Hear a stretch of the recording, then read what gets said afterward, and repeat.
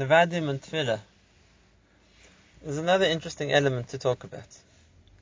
You know, it was Erev Rosh Chodesh Sivan this week.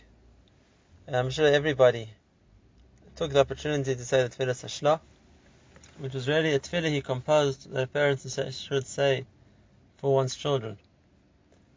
The truth is, the Shlah himself wasn't expecting his Tefillah to be said once a year only on Rosh Chodesh Sivan.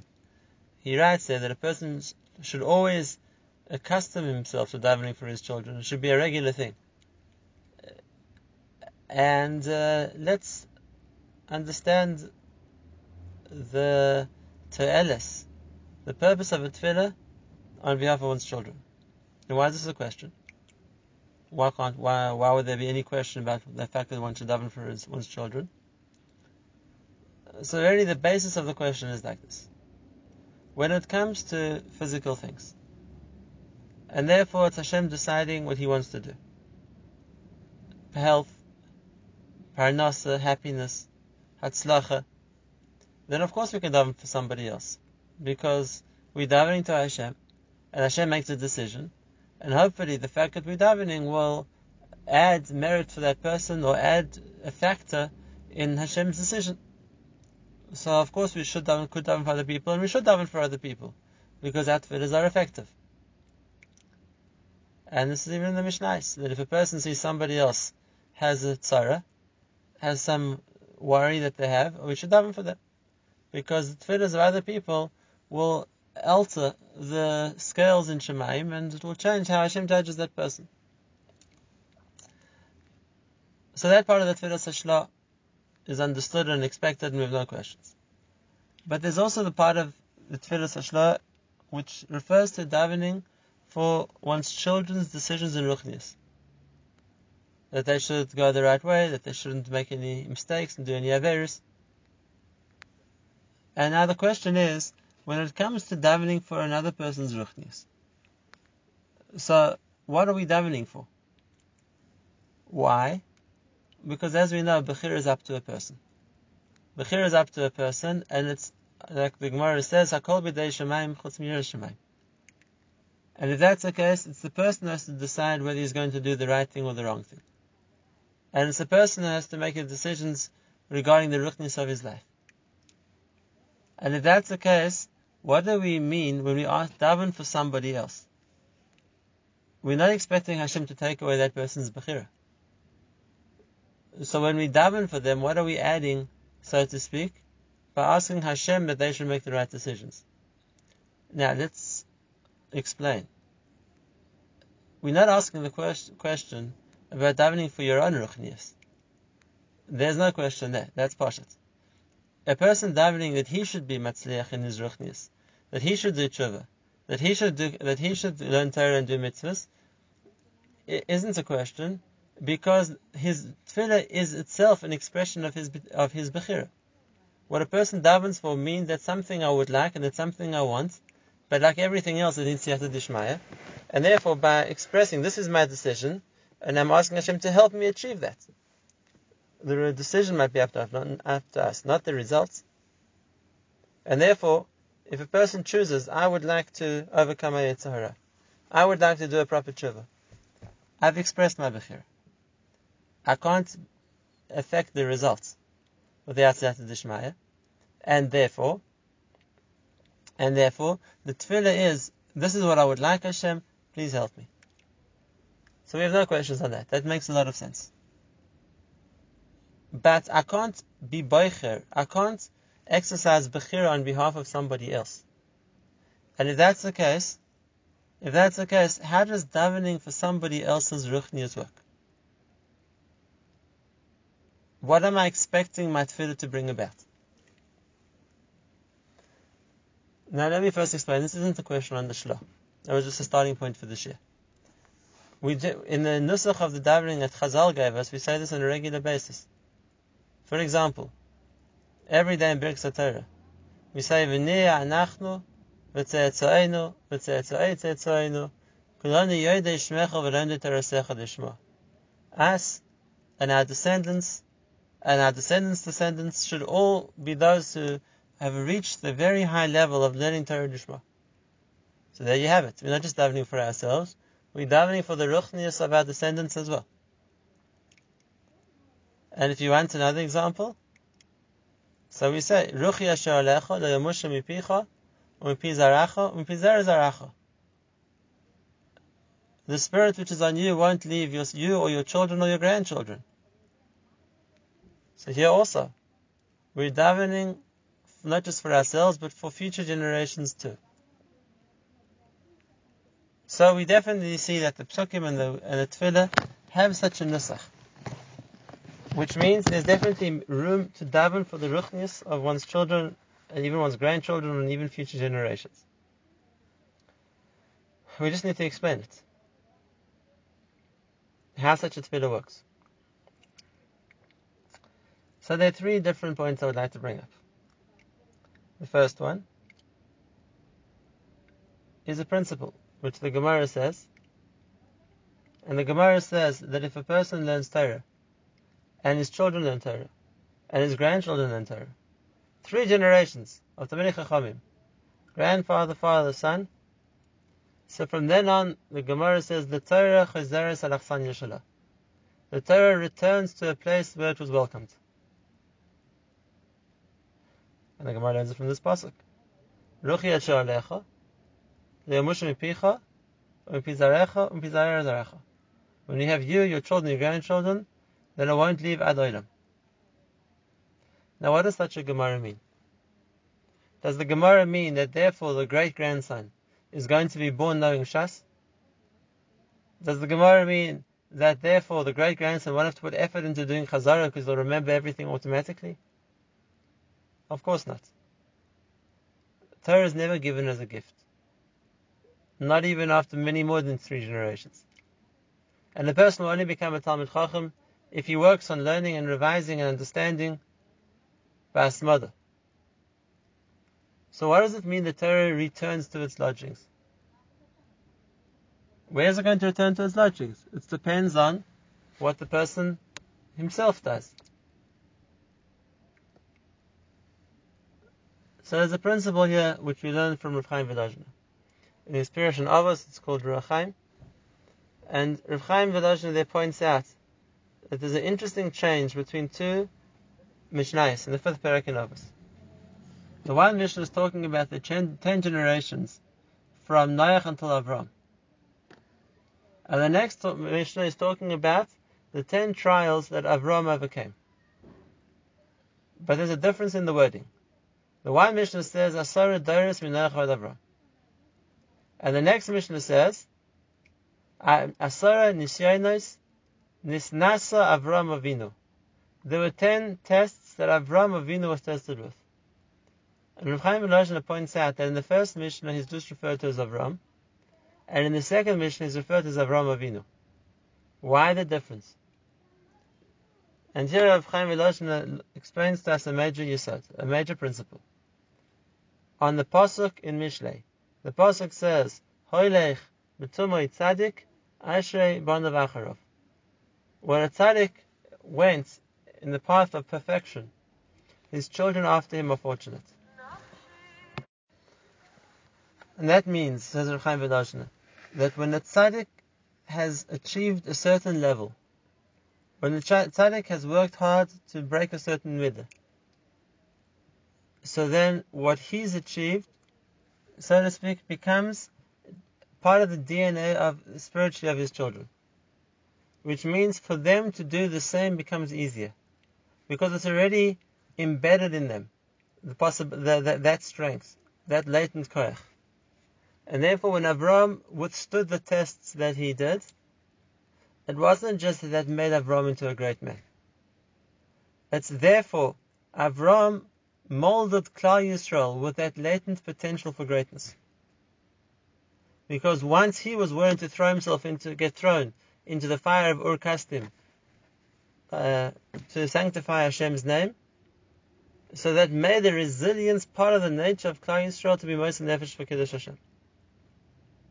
And once Avraham Avinu was prepared to give up everything he had in Charan to travel to Eretz Yisrael, so that embedded a love for Eretz Yisrael and Klal Yisrael too. And so too by each of the Nisyonos he faced. says Rechaim Velazhner, he was 10 Nisyonis Avram overcame as Avram Avinu. In the context of Avram Avinu. In the context of our father, because he bequeathed those spiritual achievements to us. And therefore, the same thing in the Gemara we mentioned previously. And that is the Torah which has been learned by 3 generations. It becomes, so to speak, part of the upbringing of the next door. It's in their bloodstream. It's something which they've grown up with. And therefore it becomes easier for them to also become great in Torah. Not that they don't have to work. Not that it's going to come automatically. But if they're going to put in their effort, it's going to be easier for them. Because they already have, so to speak, that latent connection, that latent strength which they've inherited from their ancestors. Just like for any of us, to be Moser Nefesh is never easy. But when we're willing to try, then we have the strength which is part of Klal Yisrael to make it easier. It's part of Klal Yisrael because that was the inheritance we got from Avraham Avinu. And therefore, the first level of how a person can influence the ruchnis of his children, even before we get to davening, the first level of how a person can influence the ruchnis of his children is his achievements will make it easier for them. Something that he's worked hard to achieve doesn't mean his children won't have to try. They'll have to try. But the achievement will be easier. It's something which there already is a precedent. They're not breaking new ground. They're following a path which has been laid before them. That's the first level. The second level, we also find by Avraham Avinu. Hashem promised Avram, "V'ata tikaber b'seiva tova." You'll die of old age, which is good, in a situation which is good. What was good? Say Chazal that Esav didn't rebel in Avraham Avinu's lifetime. Esav eventually did rebel, but Avraham never saw that. When Avraham died, Esav was still a tzaddik. Not because Esav was a tzaddik, he wasn't, but because of Avraham Avinu's level. So he didn't deserve to see Esav becoming a Rasha. And that's the second point. And that is the level of the parents in their schus. Hashem can protect their children so that they, the parents, don't suffer needlessly. Because like we see from Yitzchak, when again Esav's wrongdoing was a moiras ruach, was a source of disappointment, a source of disillusionment for Yitzchak and Rivka. When a child does wrong, so for sure the parents are suffering from that as well. And therefore we see that there's a level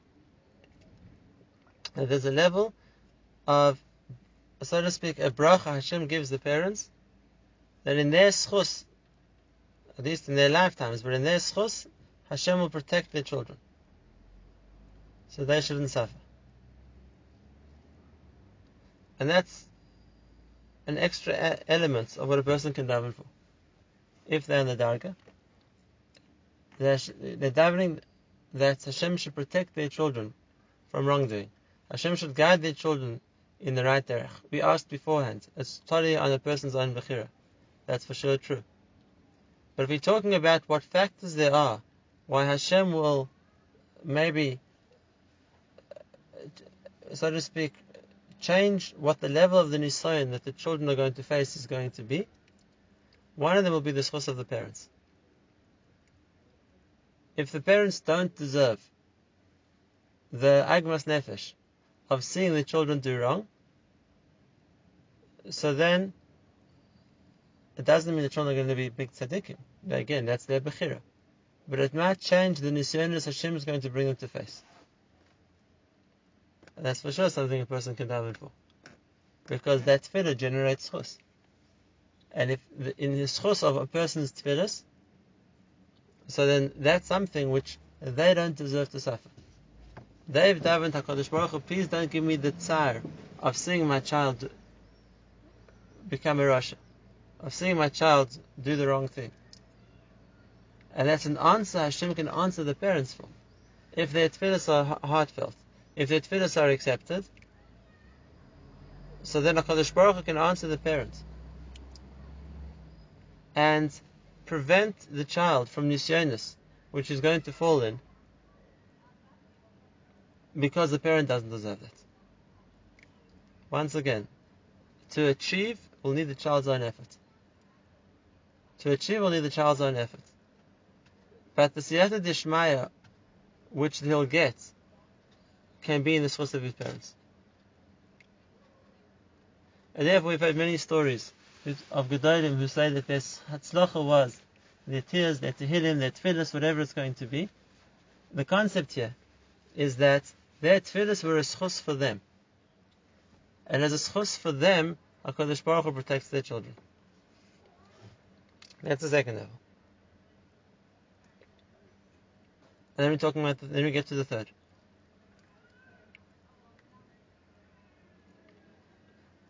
There's another element, how what the parents daven or do can influence their children without taking away the child's bechira. And this is the yesod which is well known, we just have to explain it in the context. And that is, while it's true that everybody has bechira, and therefore while it's true that everybody decides for themselves where they're going to end up,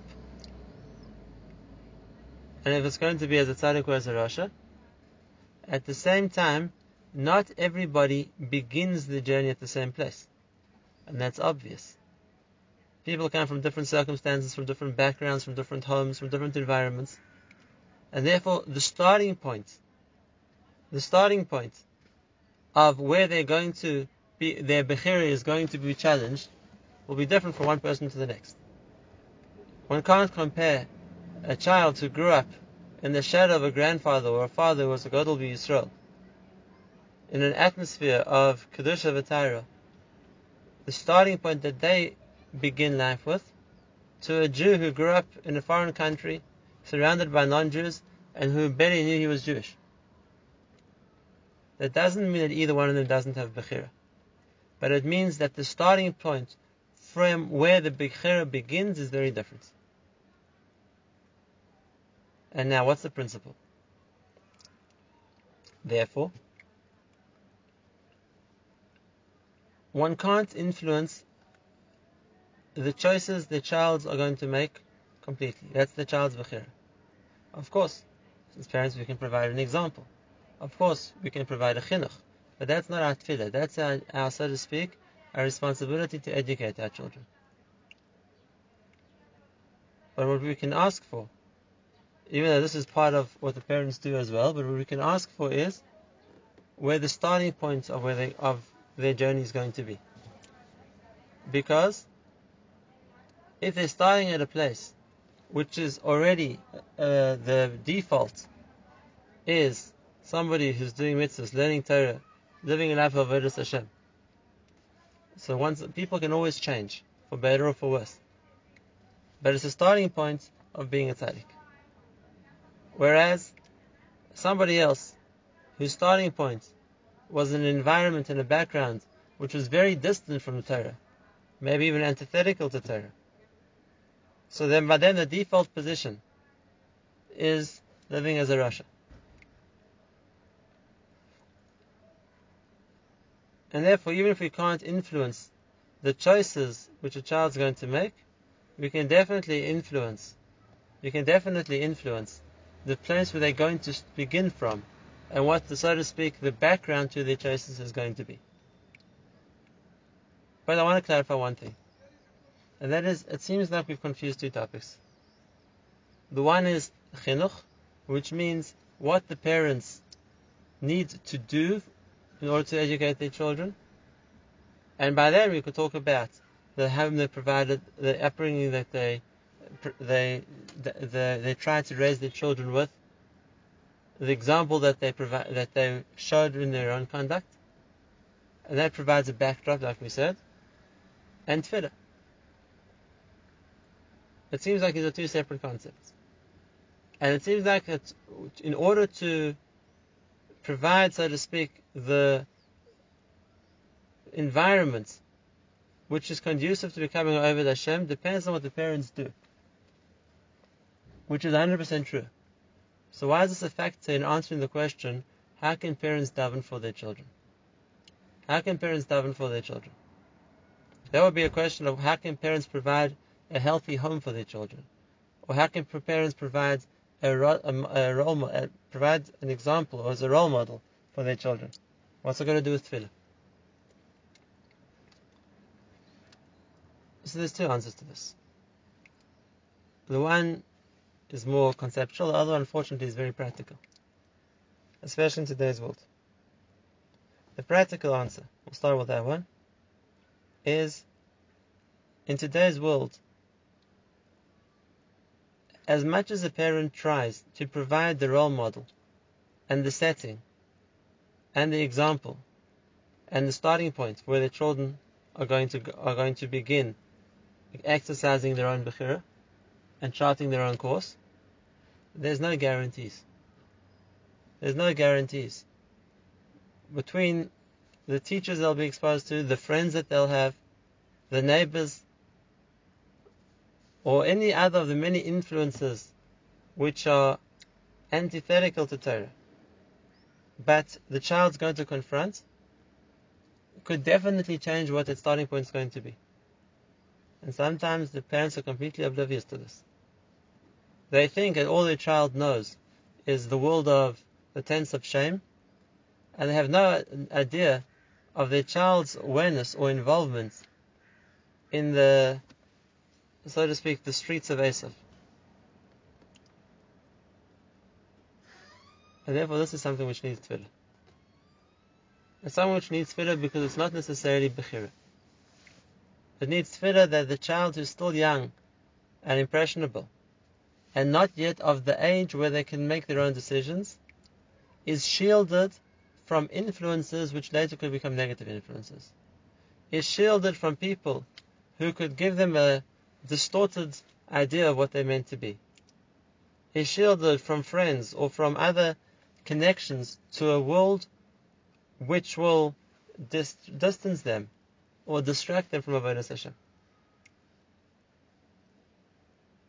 That's beyond what the parents can do.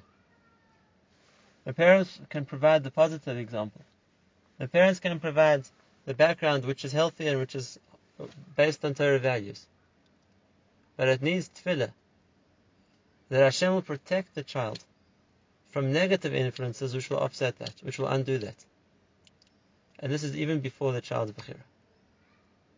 These will be unfortunate things which can sway a child when he later on gets to the age of bechira. That's unfortunately the practical reason why this understanding is also part of tefillah,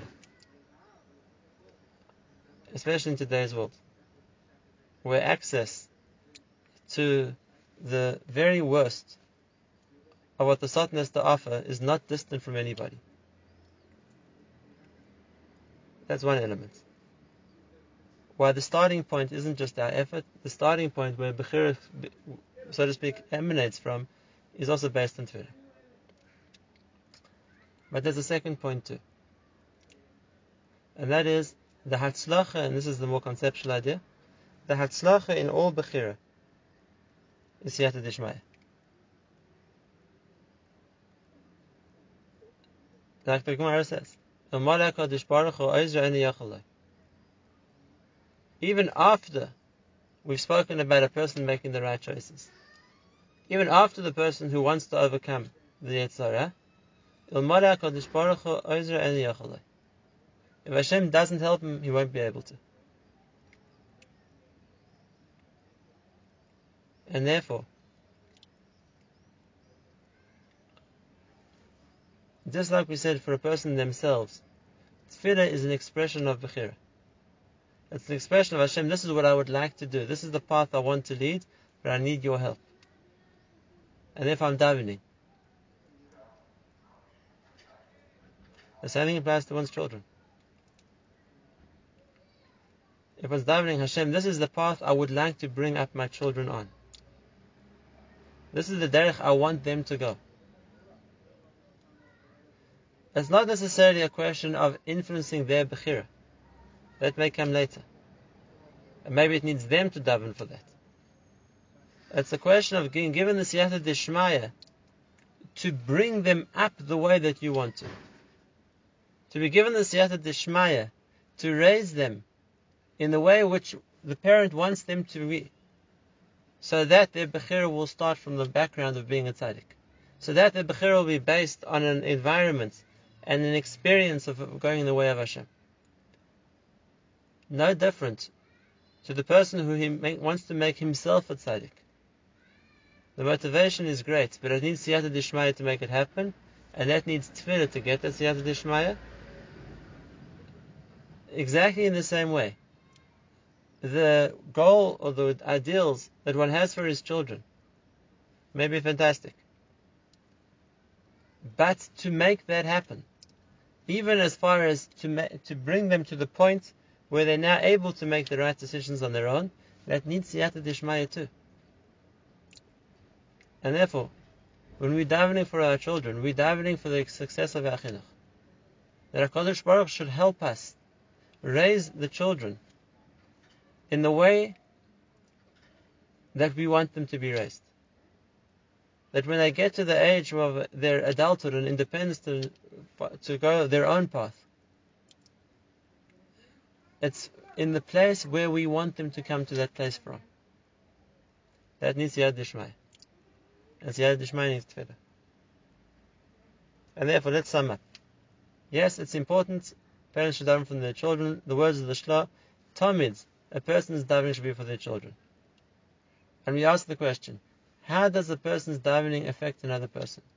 When we're talking about davening for their ruchnis. And let's sum up the 3 points we spoke about. Number 1, because the parents' level becomes embedded in the children, becomes second nature to them, becomes part of their genetic spiritual code. And therefore, the parents' tefillah adds a dimension of tefillah into, so to speak, what the child absorbs. Just like Abraham's Mesiras Nefesh. Just like 3 generations of Torah. And therefore, if we want our children to have that latent koyach, even that latent ratzon, the parent's deepest drive also becomes part of the latent koyach of the child. And therefore, if we really want our children to become great, and we daven for that, and we make it something which is a part of us, then it will become deep down a part of them too. It'll need their bechira to choose to do the right thing, but when they do choose right, it'll be there to help them. Just like the child of the 4th door, who needs to put in his efforts to learn, but when he does, it will be that much easier for him to follow in the footsteps of his ancestors and become a Talmid Chacham. That's the first point. Our tefillah builds whatever we're davening for into the genetic code of our children. The second point we mentioned, and that is the schusim of the parents protect their children, because the parents don't deserve to suffer. And therefore, the tefillah of the parents, if Hashem accepts those tefillahs, in their schus, Hashem will protect their children too. Not just physically protect them. Just like the schus of the parents can protect their children from physical harm, because the parents don't deserve the suffering of a sick or chas v'shalom losing a child. So same thing, the schusim of the parents can protect the child from spiritual harm, because the parents don't deserve the agmas nefesh of seeing a child turn out a rasha. So davening helps because that increases the schus of the parents. And lastly, the parents' job is to provide the background and the basis for where the child's going to begin his adult life, where the child's bechira is going to start from. And yes, that takes our effort and our chinuch to shape and to mold the starting point for our child's bechira, but it takes the Yata Dishmaya too. Both that we should be successful in what we want to do, and that Hashem should protect the children from the influences which are going to work against what we want to achieve. And like every Siyata Dishmaya, that needs tefillah. And that's why, for all these reasons, it helps our children tremendously, the fact that we're always davening for them. Not just for their gashmis, but for their ruchnis as well.